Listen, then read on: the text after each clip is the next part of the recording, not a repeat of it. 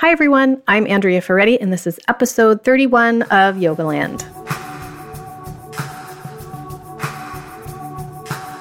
On today's episode, my guest is Bo Forbes. Bo Forbes is just a lovely, insightful, genuine human being. She actually started her career off as a practicing psychologist and has since become a yoga teacher and has been a yoga teacher for a number of years, but she still has a keen interest in neuropsychology. So when we set up the interview, I know that there's always so many things I want to talk about with Bo, and it's been a while since I've talked to her.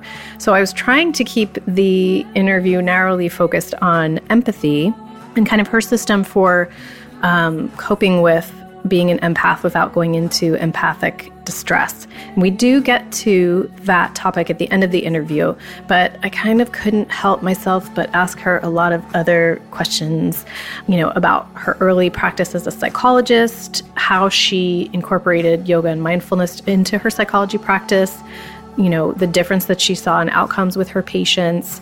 I also asked her about default mode, which is something I'm just learning about, which is an area of the brain that is thought to be responsible for our tendency to judge and evaluate and ruminate on the past, present, and future. And what I've heard from her before is that mindfulness practices can help us kind of tamp down default mode and come back into direct experience mode. So we talk about that. And then, of course, we talk about empathy. And she shares some really interesting mental and physical work for how she deals with what she calls empathic distress. So that's why I'm calling this one a neuropsych extravaganza. I think she's endlessly fascinating, and I'm sure you will too. So without further ado, here's the interview with Bo.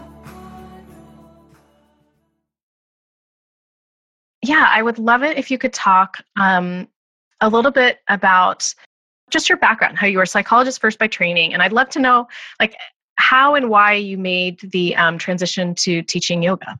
Sure. Well, I became a psychologist at the age of 25, so I was super young. And what's interesting today as I'm thinking back on this is that I had also gotten a master's along the way, but my master's was in social sciences. And I had a huge passion for the study of Indigenous people, and particularly the rituals that were used at not just in times of transition, but also the kind of daily rituals and the rituals of really what I came to understand as contemplative practice. And I think that was born at a very young age because my parents lived on an Indian reservation. Wow, I never knew that. Yeah, it's a lesser known thing. They lived on a Seneca reservation in Salamanca, New York, with the Seneca, and at the time, and this sort of is a full circle story that I think today with what is happening at Standing Rock is starting to have more significance for me. But my dad at some point in the 60s came home from a trip, and there was a New Yorker on his doorstep that talked about the plight of the Seneca. And in the 60s, the U.S. government and the Army Corps of Engineers got really into building dams to sort of prevent the flooding of land, except that strategically those dams were often planned in areas that would displace sort of large populations of our native peoples. And in this particular area, they were building the Kinzua Dam on the Allegheny River.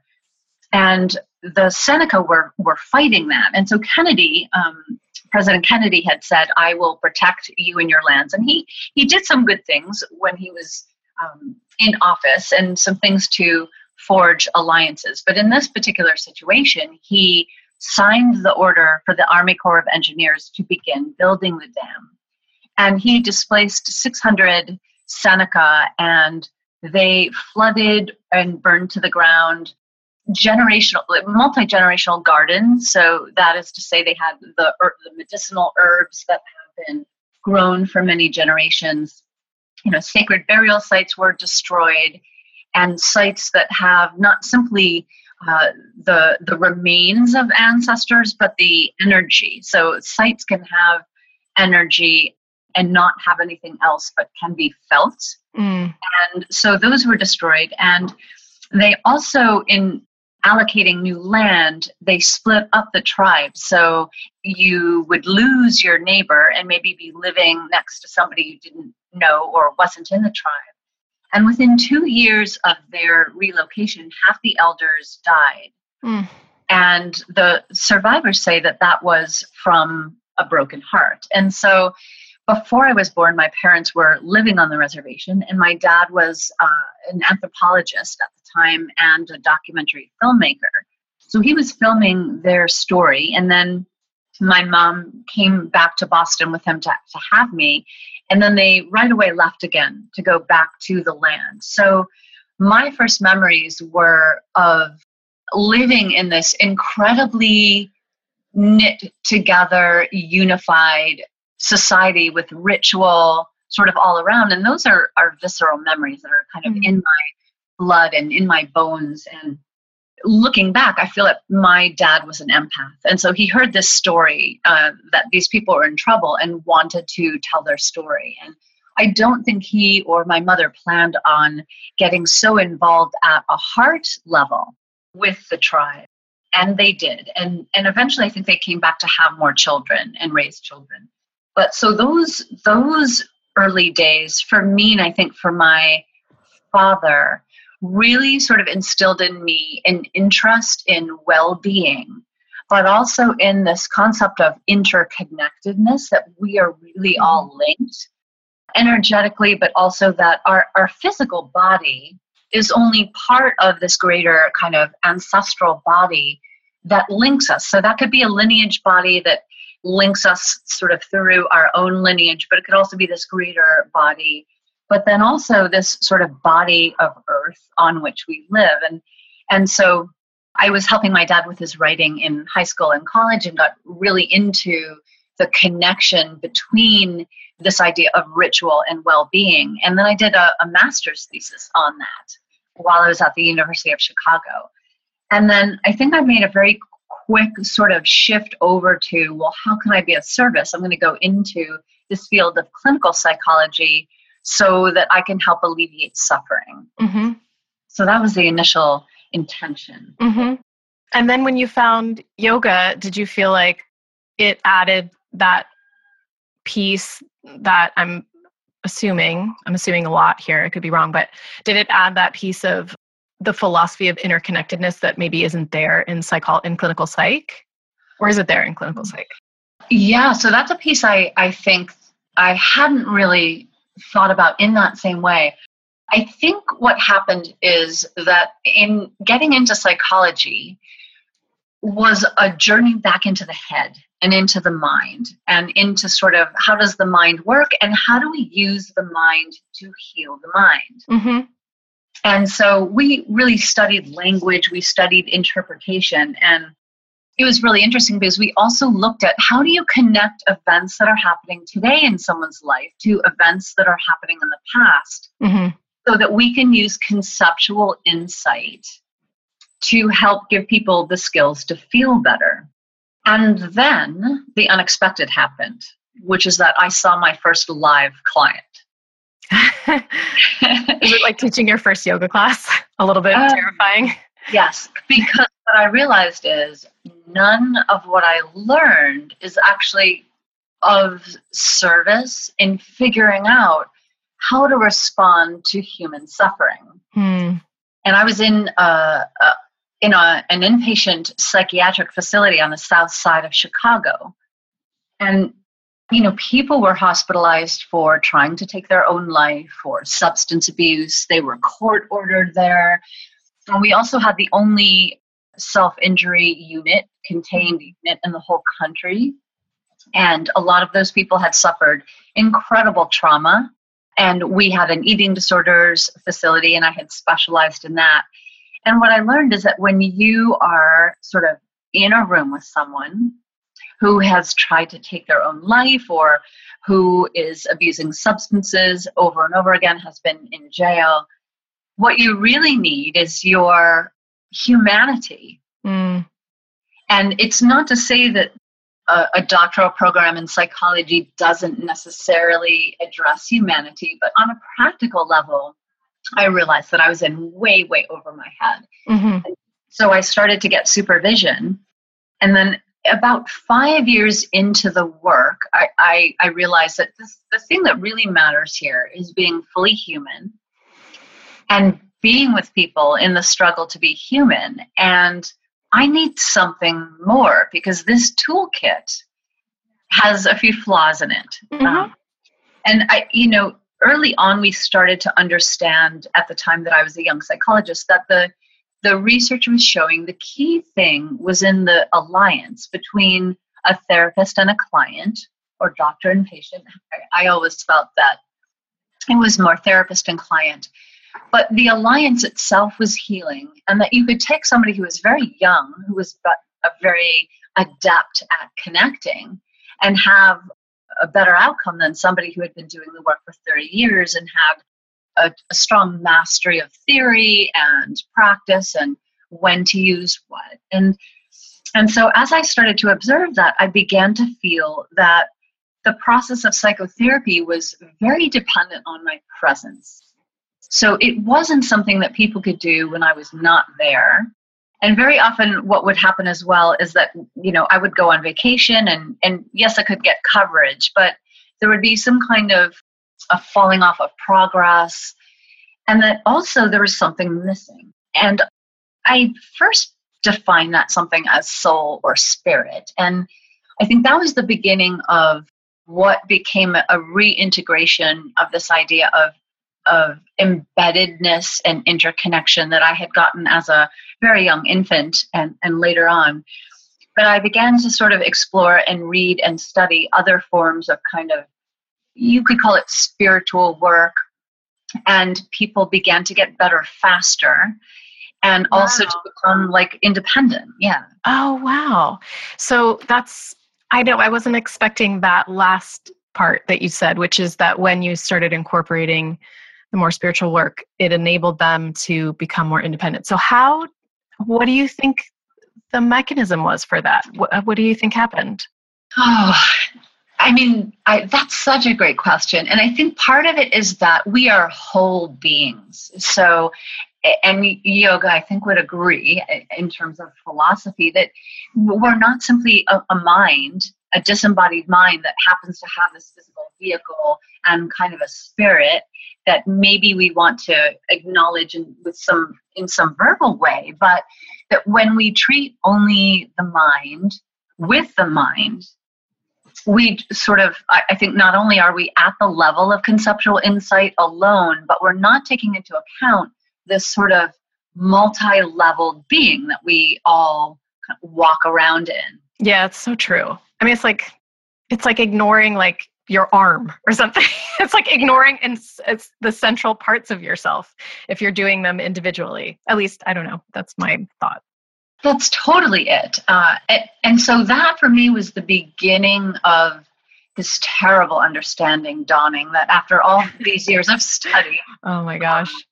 That conceptual or mental insight doesn't always lead to change.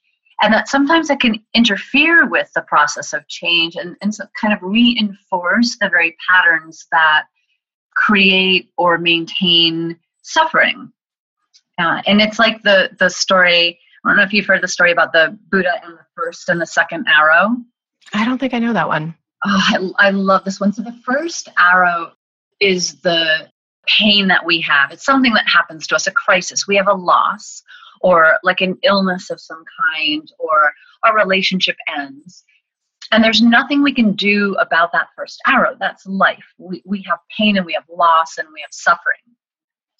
But the second arrow is the story we create around it, the way that we maintain that suffering. It's the arrow that we shoot at ourselves. And the Buddha sort of talked about, well, does that first arrow hurt? That the terrible thing that happens to us? And the student said, yes, that first arrow hurts a lot. And he said, and does the second arrow hurt? And is the pain just as bad? And people said, yes, that pain is just as bad. So the moral of that story is that we can't do anything about the first arrow, but the second arrow is the arrow that we shoot at ourselves. And in my studies of neuroscience and mindfulness, that second arrow actually really comes from the mind. And so these things were beginning to kind of bubble and percolate probably within the first 5 years of being a psychologist. And I began to also search and search. I mean, it was really like an unending quest for what could alleviate suffering. And then I took my first yoga class, and the experience of well-being was so strong that I remember thinking, if I can feel this good and I don't have, severe anxiety and depression, what might this be able to do for people that are really suffering? And could this be like the third missing piece of sort of working on this, biopsycho, social, and, physiological element of our being? And then what would that look like to incorporate that into therapy? So I think those two areas, it probably took me a good 8 or 9 years of practice, because there was nothing in the doctoral programs at the time that prepared us. And in fact, I was viewed as an oddity because for practicing yoga and eating healthily, and I was the butt of ahead of your time. Yeah, perhaps. There were many granola jokes and incense burning jokes at this time. Mm-hmm. Yeah. Okay, so this brings up for me, this is not exactly the topic that we said we were going to talk about, but so it's interesting to hear you talk about this, because what it made me think of is like, we use our brain most, like when we have a problem, the first thing we go to is our brain to resolve the problem. And it seems like what you're saying is what so many of us experience if we've practiced yoga for a while, which is you can think your way more deeply into the problem. You can ruminate your way more deeply into the problem. And that yoga offers somatic tools to help alleviate the suffering of the problem, alleviate the suffering of the ruminating of the brain. But it's interesting to me that meditation is just as effective, right? It's just like using your mind differently. So do you think of meditation as almost like exercise for your brain? What a great term. Yes. I mean, this is getting into a sticky wicket, so you can always stop me. Okay. Because I've been thinking a lot lately I've just learned about default mode. Oh. And I'm so fascinated by this. Because anyway, I'm going to let you talk about that. Oh, so tell me where you learned about it. I can't remember. I think I first heard you talking about it on another podcast. And then since then, it's like, it's coming up everywhere. I can't remember the exact sources, but I'm like just seeing it everywhere, and definitely wanting to learn more, because it, from what I understand, is that default mode is kind of like your brain's just, it's exactly what it sounds like. It's like your thoughts kind of default mode that sort of tend toward negative ruminations, and meditation and training the brain in that way just naturally helps bring you out of that daily default mode. And I think we can all relate to, wearing down that cow path of negative thoughts about something, right? Like just going over it and over it and over it again. And when you do start to practice yoga, I mean, I think that's part of why we all get so into it and devoted to it and excited about it, because it just changes. It just changes the way we think about things and feel about things, even if we're not conscious of it at the time. For sure. So yeah, I'm happy to weave that into this conversation, and also it has been an extraordinary thing to learn about. And I would say, just going back a few years, when I began to have this realization that this mental insight and conceptual insight wasn't really leading to change, I began to integrate yoga and basically contemplative-based yoga into psychotherapy. So I moved to Massachusetts in 1999, and I called up the local chapter of the APA, which is the Massachusetts Psychological Association, and I said to them, listen, I want to be doing this work, integrating the meditative aspects of yoga. And at the time, I was really using restorative yoga as an embodied meditation, and I still do, into psychotherapy. And they said, okay, we have a free service where you can talk with our lawyer and just go over any issues that you might need to know. Because really the body was forbidden territory for psychologists. You did not go there. There is not a lot of discussion about the body unless you were specifically trained in a couple of the offshoots of psychotherapy, like Hakomi-centered psychotherapy or sensory motor integration that were around back then, and a couple of others. And so I talked with this wonderful attorney, and he said, this is really exciting. We don't have any other psychologists in the country that are doing this work. So I will send you a couple of release forms, touch release forms, and call me in 2 weeks. So I was like totally ecstatic about that. And I had been taking teacher trainings in yoga, and I felt like, we could really definitely bring restorative yoga in without the use of a lot of touch, and really see how the meditative aspects, while the body was relaxed, could maybe change emotional balance. And then 2 weeks later, he said, I'm not so sure about this. We need to have you meet with a consultant. There have been some intervening variables in the field, not related to touch or yoga, but you should go meet with these people just to show that you've had supervision. So I grumbled away, and I went to meet with this man in this office, in a little cul-de-sac in Newton, Massachusetts. And I happened to get the person he assigned me to was one of the founding members of the Institute for Meditation in Psychotherapy.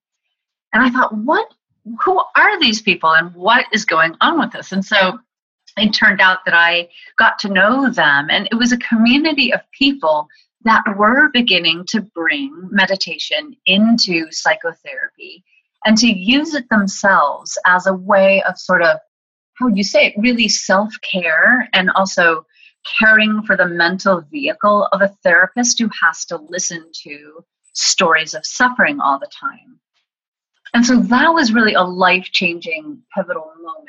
And I began to use restorative yoga in sessions. And we would do talking in the beginning, and then there would be this, breathing, and sometimes a couple of sun salutations, and then restorative, and then talking at the end.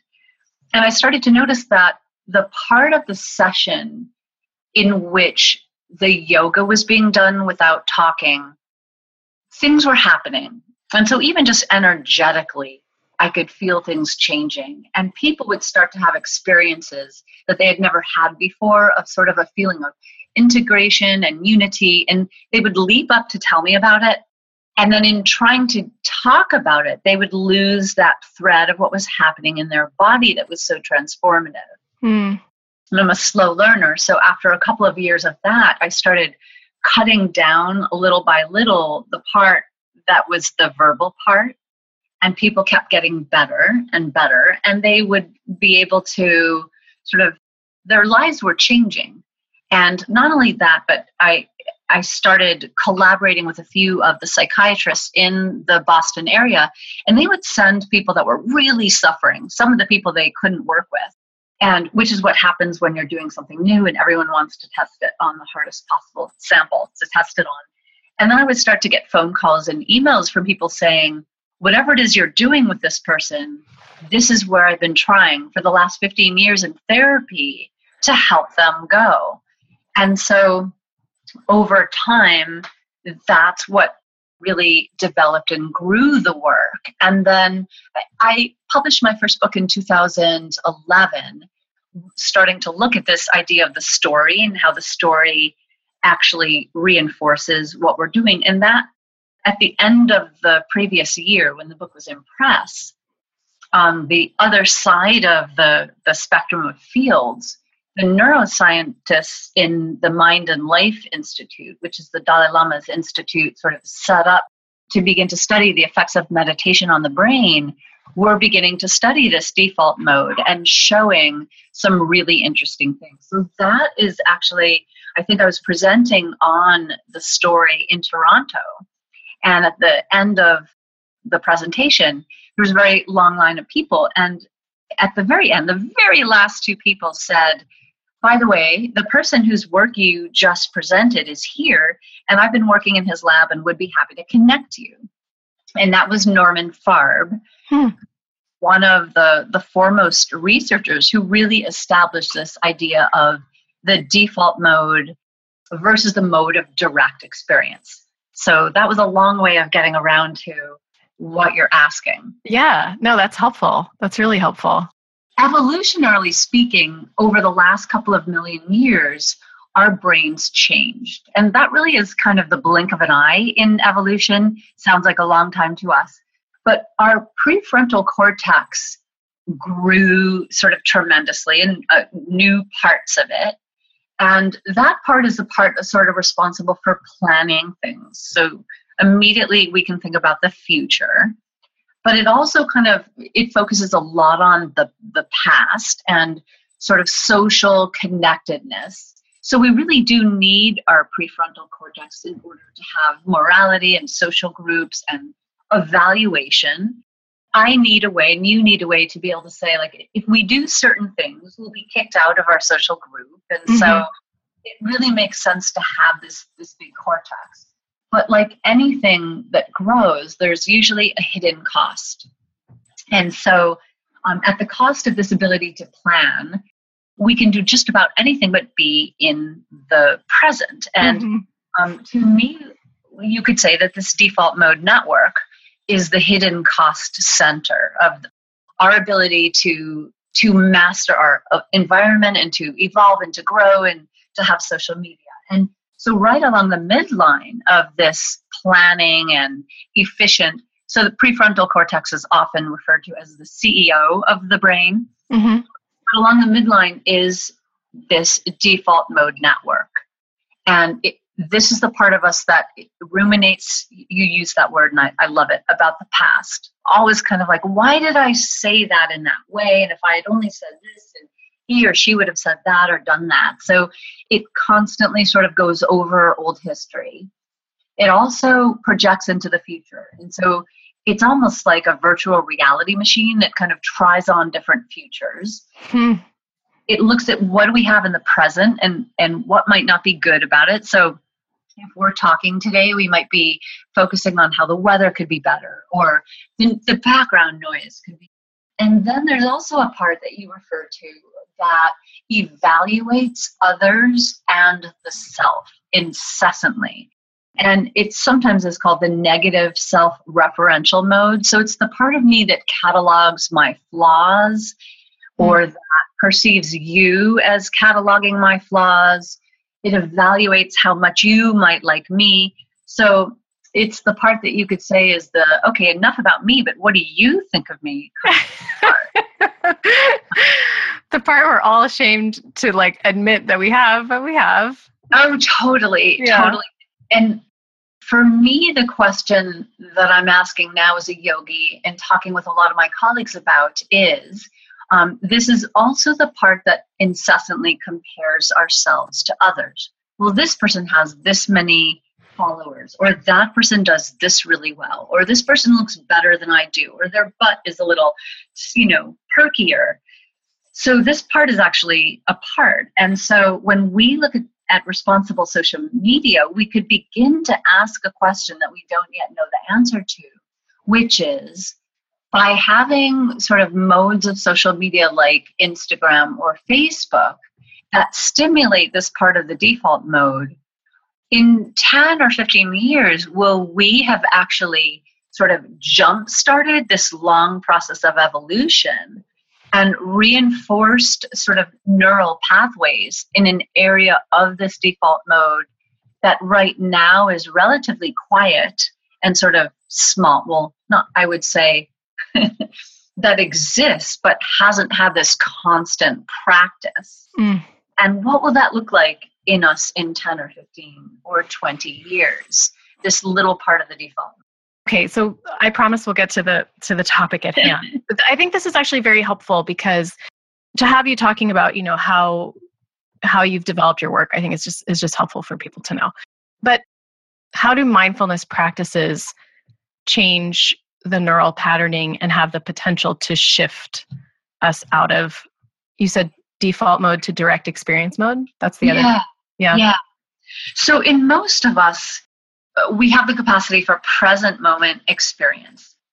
And that isn't simply what I'm thinking in this moment, but is sensation. It's sort of pure awareness. And then we also have many other parts where we're paying attention maybe to a task, or we're ruminating about the past. And for the moment, we'll characterize the default mode as these things that I mentioned, but it also does other things, like it plays a role in creativity. But the important thing to know is that in most of us, even when we're meditating, we default to this mode of thinking and processing within 5 to 7 seconds, including experienced long-term meditators and monks. But what differentiates those experienced practitioners from people like you and I is that the ability to recognize this default mode as it's happening and pull out of it is much faster in someone with a long-term mindfulness practice. And so, yes, to your point, the practice of mindfulness in many forms of mindfulness has been shown to literally rewire our brain so that every experience we have in the moment isn't immediately accompanied by some form of evaluating and judging it. Okay. That's the basis of mindfulness meditation, is you just notice the judgment. You notice, you keep noticing, you keep practicing. It's just, it's the technique of the noticing. That's the key. For sure. And so meditation has the capacity to literally give us continual practice at slipping into this mode, noticing it, coming back to present moment experience, slipping into it, noticing it, coming back over and over and over again. And to your point, we can now begin to say, when in psychotherapy when are we reinforcing this default mode of thought, this sort of, it's also called narrative mode, literally. And when is it helpful, and when is it simply just strengthening those evaluative pathways and taking us away from direct experience? And I think the field of mindfulness in psychotherapy and somatic meditation are having kind of a renaissance now in beginning to look at, well, okay, we now know that mindfulness meditation can and does quiet default mode. So how do we integrate that? And what does that look like? And that sort of brings me to one of my pet peeves, which is that we still, I feel, have this tremendous dichotomy between physical experience and mental experience. And so, for example, in meditation, we often think of that as calming the mind or stopping thought without also involving the body. And then sometimes in yoga, I think there's a tendency to gravitate toward intense physicality without that mindful awareness of the inner experience of the body. And you really insightfully pointed out, I think, strong physical practice can be very, very healing and empowering just in terms of muting default mode and giving us a bit of a break. But then if we're looking at a progression over time, what are the ways in which we can incorporate mindfulness directly into movement? Because I think each field has something to offer and has maybe a bias about that offering. And to the same token, in the mindfulness world, there is a tendency to value contemplative practice that is still, and then contemplative practice in the body can sometimes be overlooked in its potential. But so because you asked about the default mode network, one of the parts that has been studied repeatedly, and so for people listening who haven't heard about it, it was discovered accidentally because the field of neuroscience was first doing brain scans. What they would do is have subjects perform a task in a scanner and then rest. And so they figured the rest was not really important. You're attending to a task and then you're resting before you do the next task. And over time began to discover that this so-called resting state seemed a lot more active than they may have thought. And that led to the discovery of this area. And there's not 100% agreement about what parts of the brain are fully implicated and how they work together.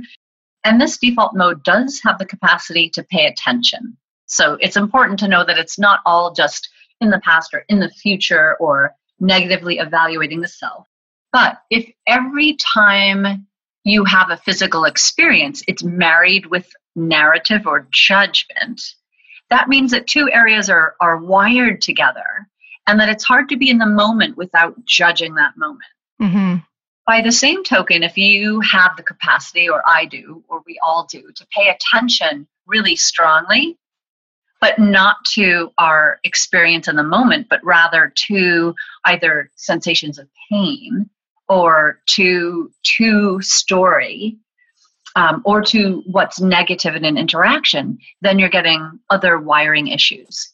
So to start to look at the idea that anxiety, depression, chronic stress, and chronic pain all seem to share anomalies in this default mode, but also difficulties in some way or another with the experience of being fully embodied, fully present with moment-to-moment sensation in the body.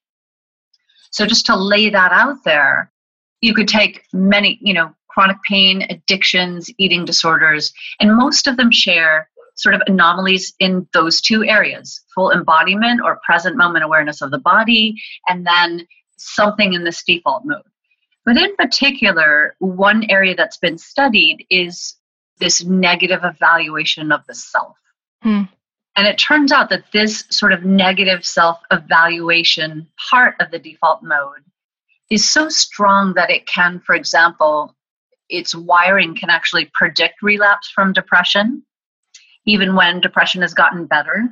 It's very, very strong in chronic pain. So every time there's a sensation of pain, it's like, oh, there's that shoulder pain again. Why is my body so damaged? Or, oh, I see that I'm not able to get into lunge. I just have a bad body or bad hips. So we've all sort of experienced these in myriad ways and wired them in throughout our lifetime. So the practices of self-compassion and compassion have been shown to really strongly shift how well wired in the default mode is. And then I know you wanted to talk about empaths. So quite often, and then you can direct where we decide to go. In people that have high degrees of empathy, so I'll just out myself as a lifelong empath, tend to pick up on the emotional distress of other people and to experience those emotions as though they were happening in us in real time. But we even have the capacity to pick up on physical experiences of pain in other people and to experience them as though they were our own as well. And to rehearse and practice other people's default mode stories can stay. Oh my gosh, really? Yeah. Oh, wow. And our own stories about other people. So we could go in any of those directions you'd like, but the practices that have grown out of mindfulness and mindfulness-based stress reduction have the capacity to help with anxiety, depression, chronic pain, but also with this vast population of people who pick up on the emotions, and not just pick up on in a mental way, but the emotions of other people get in us. Yeah. Experiences get in us, their narratives get in us, and it's sometimes very hard to differentiate what's ours and what belongs to someone else. And by definition, that's an experience of disembodiment. So wherever you want to go from there, we could. Well, I might go to a surprising place.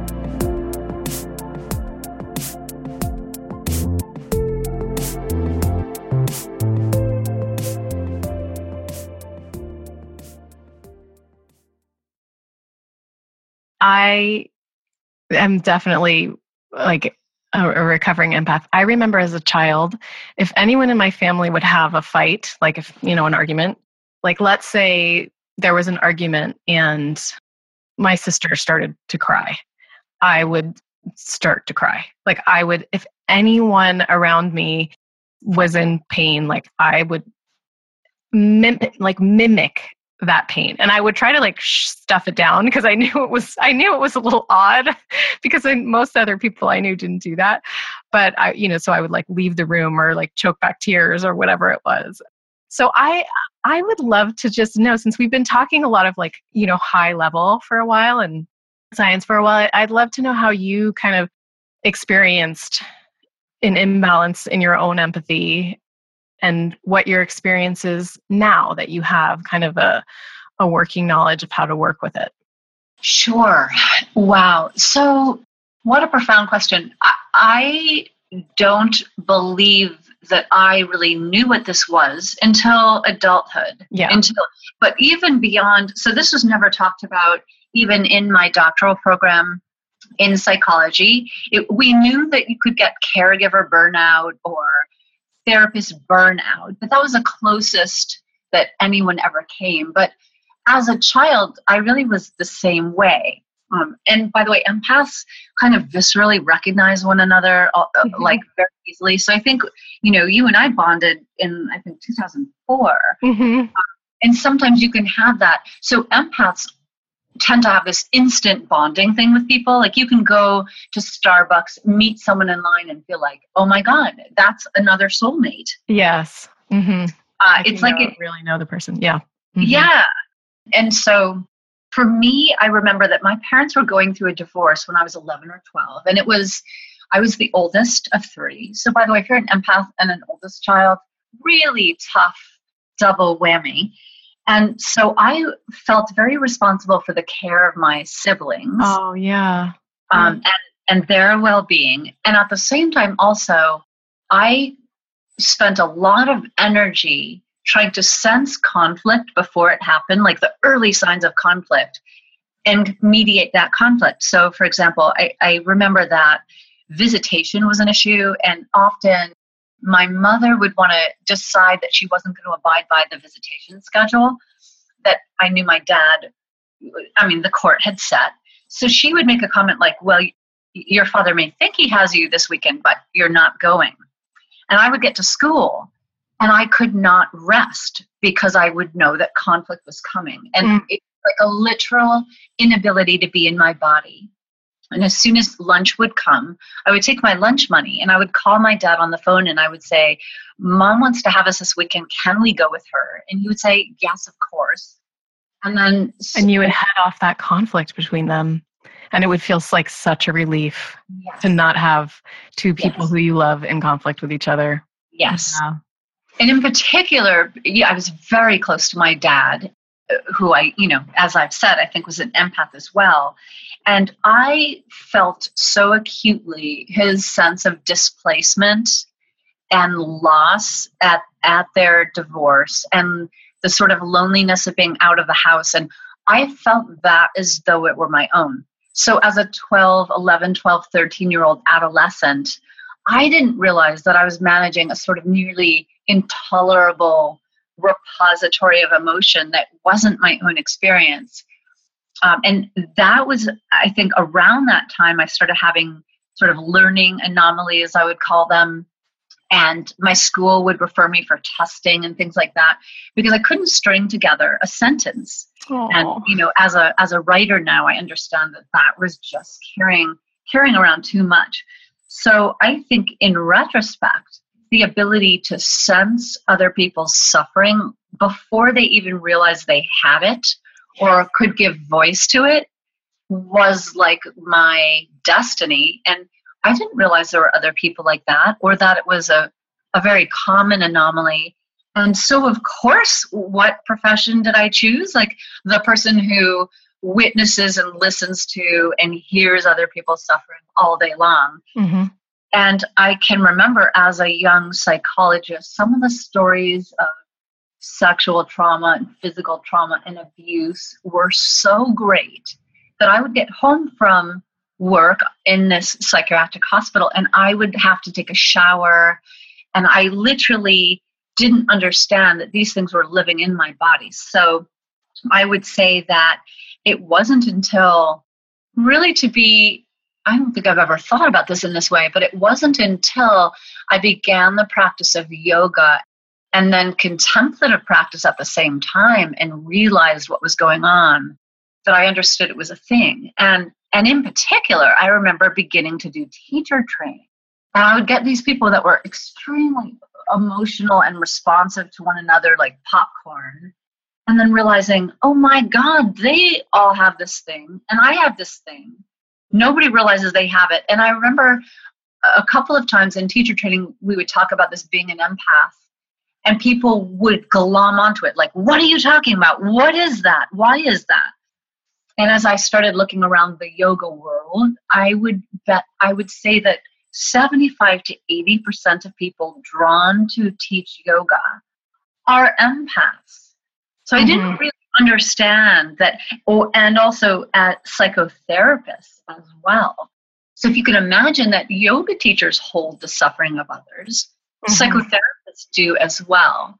And nobody really has this shared language for what that is or tools about how to work with it. And I mean, the interesting thing is, like you pointed out, I've always wondered how therapists do it, right? In order to, and it's interesting, raising a child in this time period that we're in, I think one of the benefits is that there's a lot of discussion of social emotional skills and social emotional learning. And that makes me so happy because I think that was just not in awareness prior to now. So you hear a lot about like teaching your children empathy and teaching them to relate to others and things like this. And so obviously empathy is a wonderful, wonderful trait. But in order for you to do your job as a therapist, there has to be some tempering of perhaps, I guess the way to refer to it is over empathizing.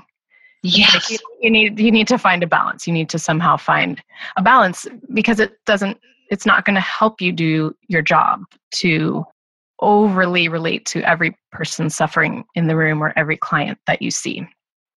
Or to carry it in their bodies. I mean, we used to do a lot of trainings in yoga therapy, and in our supervision group, a yoga therapist would come in and they would start to say like, gosh, I since I've been practicing yoga, I haven't had any shoulder pain, but man, I've been having it in the last couple of weeks so intensely. And then they would present this case and it would be shoulder pain.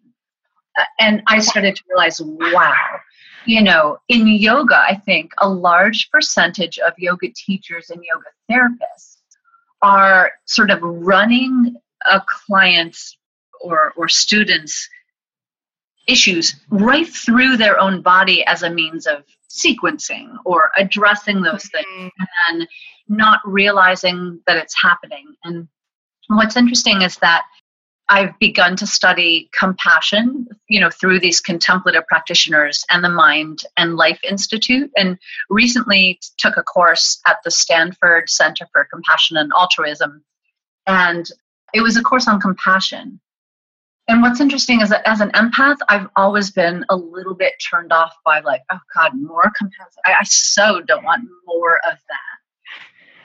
But in particular, Thupten Jinpa, the Dalai Lama's physician, wrote a book called Fearless Heart, which is absolutely amazing because he wrote this beautiful book, and he's part of the Stanford Center, called The Fearless Heart. And I was listening to a podcast with him probably 6 months ago in which he talked about how many people get stuck in empathic distress. That to me is a definition of an empath. Somebody who's carrying and embodying and experiencing the anxiety and depression and chronic pain and distress of others without the ability to move through that. And that empathic distress is actually a really important stage that is the precursor for the development of compassion. And so compassion is actually a boundaried place of being able to act. And it's worth the time and effort it takes to train, doubly so in empaths. But the interesting thing is that the studies in compassion show that compassion practices are associated with higher heart rate variability and other indexes that are actually signs of greater resilience to stress. And so in today, with the recent election and the situation at Standing Rock, so many yogis that I know are overloaded with empathic distress. Everywhere we turn, people are in pain and people are suffering, and we are in pain and suffering. And so a lot of the dialogue that's out there is sort of like, okay, we need to meditate on love, or okay, we need to stand up and be. And then for me, that argument that I think we're having in the yoga community is such a beautiful embodiment of the challenge, and speaking to how when we are in empathic distress, we can get stuck there.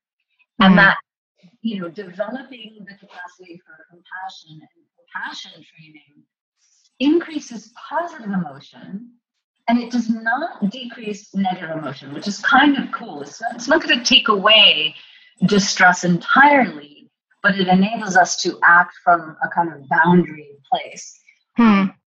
So that we have a model for, how do we, in this difficult time, not sort of overly, like, how do we not be a vessel to contain all the suffering of all the groups that are, being marginalized right now?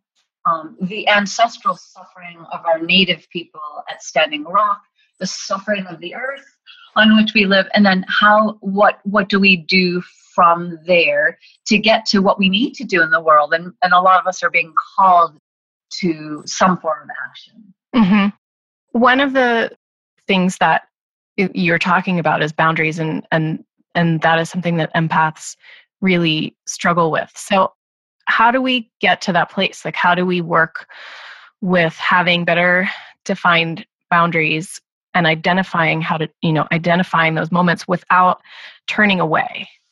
I think sometimes people who get overwhelmed with their emotions and their empathic distress, when you don't know what to do, sometimes it feels like the easiest thing to do is just to turn away. Oh, for sure. I mean, and there's actually a name for that. It's called compassion collapse, or sometimes compassion fatigue. And that's really just an overwhelm. And it's not an overwhelm in an intellectual sense. It's literally a visceral, empathic state of constant distress. And, many people that are empaths, and certainly, after we put that article up on the website, we get all the time people's stories in the comment thread about experiencing this kind of empathic distress their whole lives. And that what's happening now in this country since the election is really that people who are empaths have been sort of flooded with not just the distress of people being marginalized or the pain of groups that have been targeted their whole lives, but the anger and the rage of people that are perpetrating abuse and discrimination of all kinds, and even the ancestral genocide and abuse and marginalization of our native peoples. And so all of that is mixing together. So the first thing really is to understand that is happening. Mm-hmm. So I'll use myself as an example. Probably 2 or 3 weeks before the election, and then up until maybe the last few days, I was obsessively looking on Pantsuit Nation, and those stories are beautiful, but they are all stories of suffering, even though they're very heartening.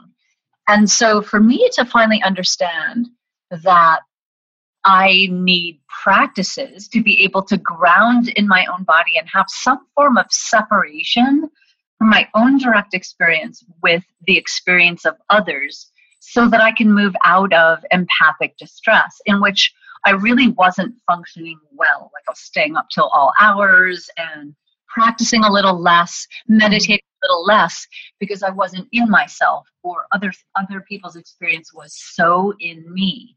So your question is wonderful because it really looks at just the recognition of what's happening and that there is something called empathic distress that can be very, not just challenging to experience, but can literally affect our own biology.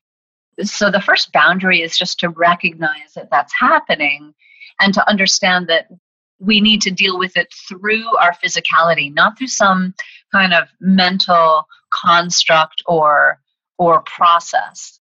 Yeah, so it's kind of goes back to what we were saying earlier, which is getting back into your body, not trying to think your way out of it, but perhaps spend more time on the mat. Or so yeah, what are some of the things you've been doing to ease your empathic distress?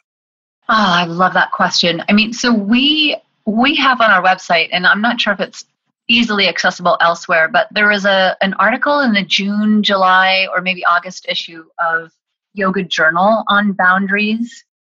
And I would say that directly addresses empathic distress also, even though we didn't use that language, and offers practices.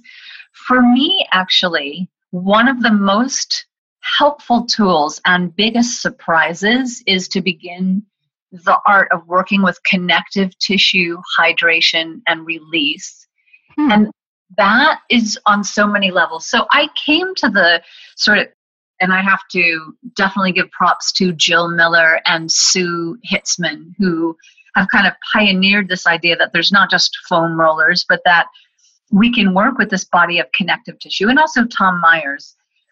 And for me, the surprise was discovering that not only is it a doorway into mindful awareness in the body, as opposed to just body awareness, but that mindful awareness in the body has a tremendous amount of research behind its efficacy as a healing tool. So it isn't simply rolling around on balls any more than it is just kind of going on autopilot through half an hour of sun salutations and handstands. But the awareness with which we move is the key element, that mindfulness practice. And for me, the connective tissue release work with balls is a way of teaching boundaries on so many levels. And so that has been a tremendous surprise to find that if you bring your focus, your attention and awareness to the point of contact between whatever tool you're using, it could be your hand or yoga tune-up balls or something else, but between that tool and your body, it becomes a meditation sort of in this body of connective tissue. And that's a whole nother topic. We could go into the connections between that and mindfulness. But so for me, releasing in certain areas, and particularly the bodily areas that express alarm and stress. And so I would say that we know that we are not just areas anymore, discrete areas to release, but whole sheaths of tissue. And a sheath can wrinkle, kind of like ribbon candy, where it has those sort of folds. And if the wrinkles remain, those areas become dehydrated. So it's not the amount of pressure, but it's how do we unfold the whole sheath of tissue. And so for me, I have begun to, particularly over the last 10 days, use a sequence that involves releasing abdominal tissue.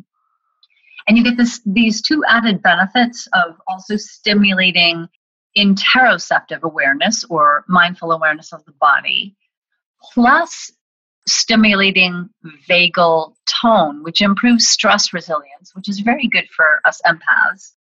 Default mode kind of begins to shut off, but also the extreme physicality of others, I can't be paying attention to that. Often I'll do the scalenes on just above the collarbones, which contract very strongly in alarm, and then I'll on my intercostals because those keep tightening and they also constrict when they're tight, not just the tissue and dehydrate it, but the breath. We can't breathe as deeply, so shallow breath.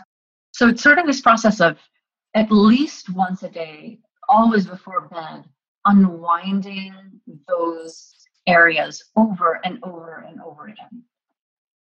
Wow. Yeah. And did you say the sequence that you referred to, I'll get the URLs from you to put them on the show notes page, but are the sequences ball rolling sequences or asana sequences? What I tend to, I do asana as well, super slow asana, but what I gravitate to the most right now in this time of like extraordinary distress and transition in not just our culture in the US, but world culture, with Brexit and international conflicts, is I do, in addition to my moving practice, I will do connective tissue work with blocks and balls. And, maybe I can come up with a sequence and a couple photographs if you'd like. Just that would be so amazing, Bo. That's such a generous offer. Thank you. Yeah, I think that would be incredible, incredibly helpful for people. And, I have heard so much about Jill Miller, and I've never experienced her work. So you totally turned me onto that now, and I will check it out. She is amazing. And I feel that there's sort of a sisterhood of connective tissue people, Jill and Sue Hitzman, who does the MELT method. And I utilize it in a deeply emotional way. So I think perhaps we have subtle differences between us, but we all talk and collaborate and love one another's work. And Jill does also a lot, they both do, of what they call nervous system down regulation, which is sort of calming the autonomic nervous system. My focus is on nervous system resilience. So my model is that some of us, calming is great, but we want an elastic nervous system. And boy, if there's a time that sort of illustrates that better, I don't know what that would be than now, but we want a nervous system that can respond and become very activated when appropriate, but then sort of return to a point of balance or equanimity. So I love to use the resilience model of creating elastic nervous systems, particularly in the time to come. Yeah. Through this marriage of movement-based practices where we have mindfulness right in the movement, and then contemplative practice that involves the body, not just the mind. Yeah, that's great. This is such a great conversation. I feel like you've offered a lot of helpful tools and perspectives. And like I said, I will put links to other articles you've written about this, because there are a few places that I've seen your writing appear about these topics. And then if you wanted to contribute a sequence, that would be amazing. Sure. It would be nice to be able to offer a lot of this work to people outside formal conference settings and things like that, because we need it more than ever. And if we're going to be able to literally carry ourselves into this world that we are living in at this time in history, and to be effective and to work together, then caring for ourselves in this time of either empathic distress or compassion fatigue or withdrawal becomes so important. Yeah, it's essential in order to do the work. It's essential.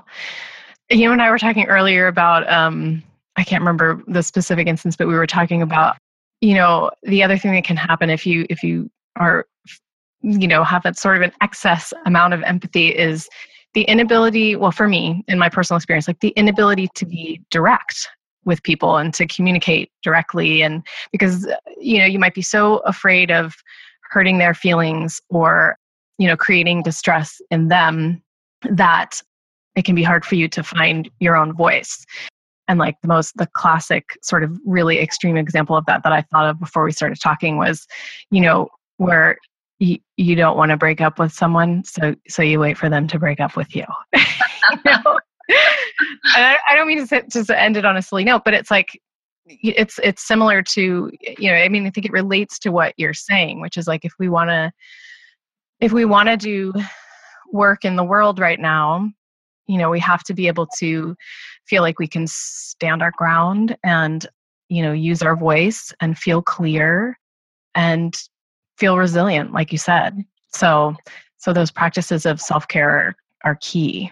Oh, that's such a good point. I mean, there are so many beautiful points embedded in what you just said. So I'll try to tease out a couple of things, but I so agree 100%. And often what I have experienced in myself during times of empathic distress, particularly in the aftermath of the recent election, and then, of course, having lived on a Seneca reservation and having so much of my work be about not just embodiment, but embeddedness of our embodiment in community and for social change, that I can get to the point, and it feels as though this is true of many empaths, where we lose touch completely with who we are.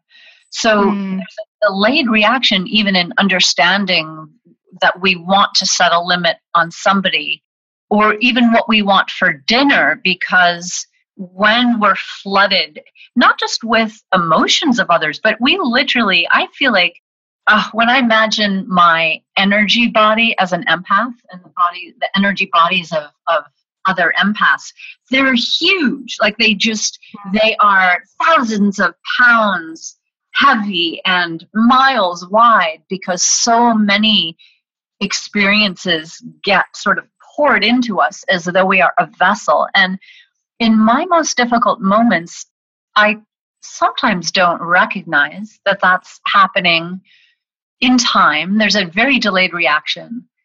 I can't really articulate where Bo with a capital B is in there, and which feelings are mine and which belong to someone else, and what action is mindful action and what is more reactive.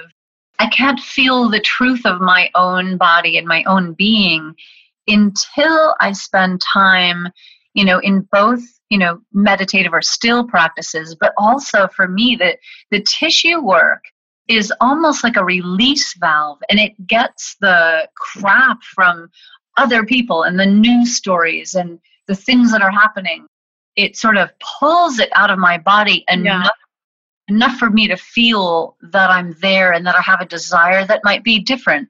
So whether it's to break up or to end a business relationship or something that is no longer serving my work in the world, I have to I have to pull all the threads out that don't belong to me anymore so that I can even feel where I am, and then do it over and over and over again. So for empaths, it's like a daily practice. And during times like this, for me, it's been twice a day or 3 times a day, or I can completely lose touch with what day it is and what my other responsibilities are, or the fact that I haven't eaten sort of a real solid meal, but I've been snacking on.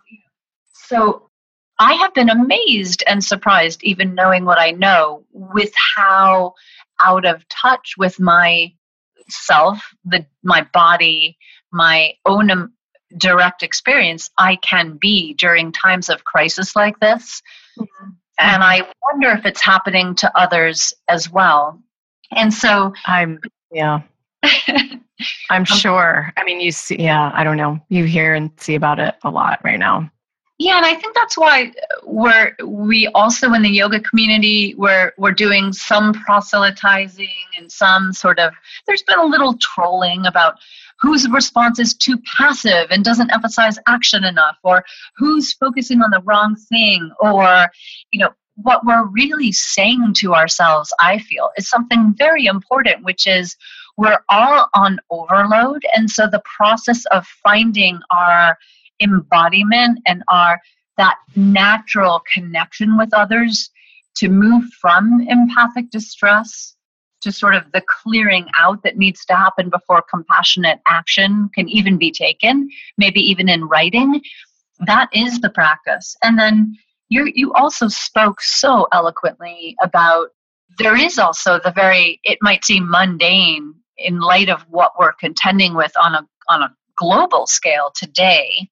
I mean, if we had talked when we were planning to talk maybe a month ago, it would be a different conversation. But the very act of deciding what is okay and what's not okay for ourselves and what we actually want, that's not so easy for people that are highly empathic. And so for me, I have a really strong sense that my work is shifting and changing and becoming something different.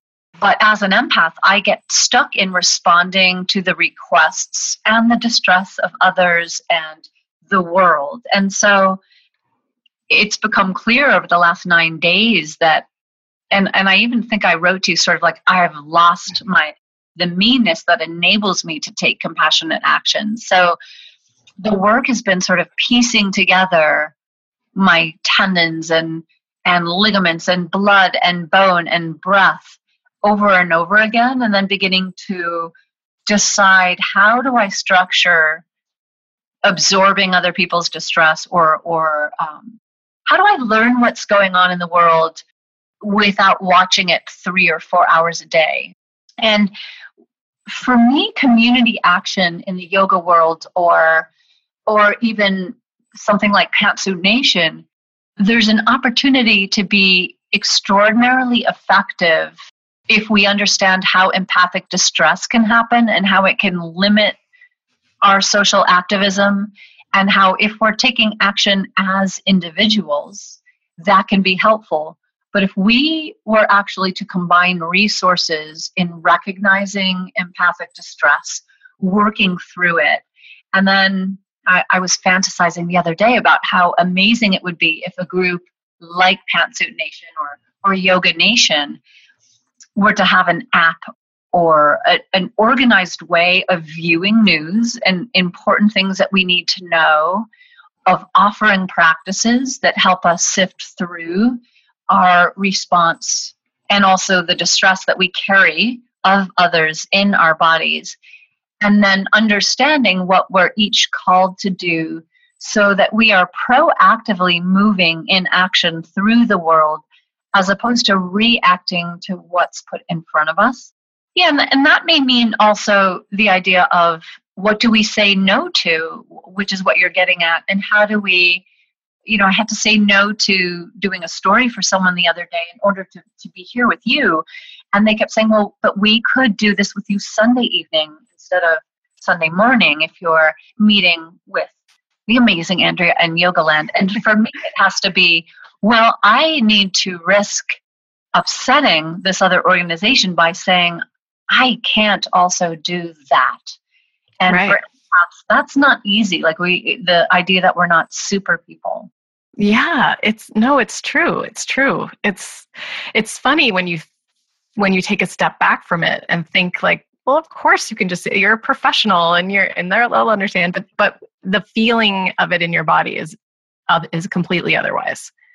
Completely different. Yes. Yeah. Oh my gosh. That's so articulate. And so I think you've just helped me understand why the conversation around feeling guilty when you say no, it feels like just the outer layer. And that part of it is even understanding how to listen to the message of no in our own physicality. Like where are we and what do we want? And 50% of the time when I don't say no, it's because I haven't been re-inhabiting my own being even to hear where no is. Give me the guilt any day, but just what I really crave is the capacity to continue to listen to the messages that my body sends me and to provide the care and enough release and enough practice so that I know and feel and hear what my body is asking for from me and where the no's need to come. Because that often, I think for empaths, it's not just that we're overwhelmed and overloaded and carrying around other people's stuff. It's that in the midst of that, the no, it's like a voice uttered, like a whisper from the sort of vast tundra of our connective tissue, and we can't hear it amid all the other things clamoring for attention. Absolutely. Yeah, that describes how I feel, I think, in those kind of situations. It's a good description. A lot of good stuff here. Thank you so much, Bo.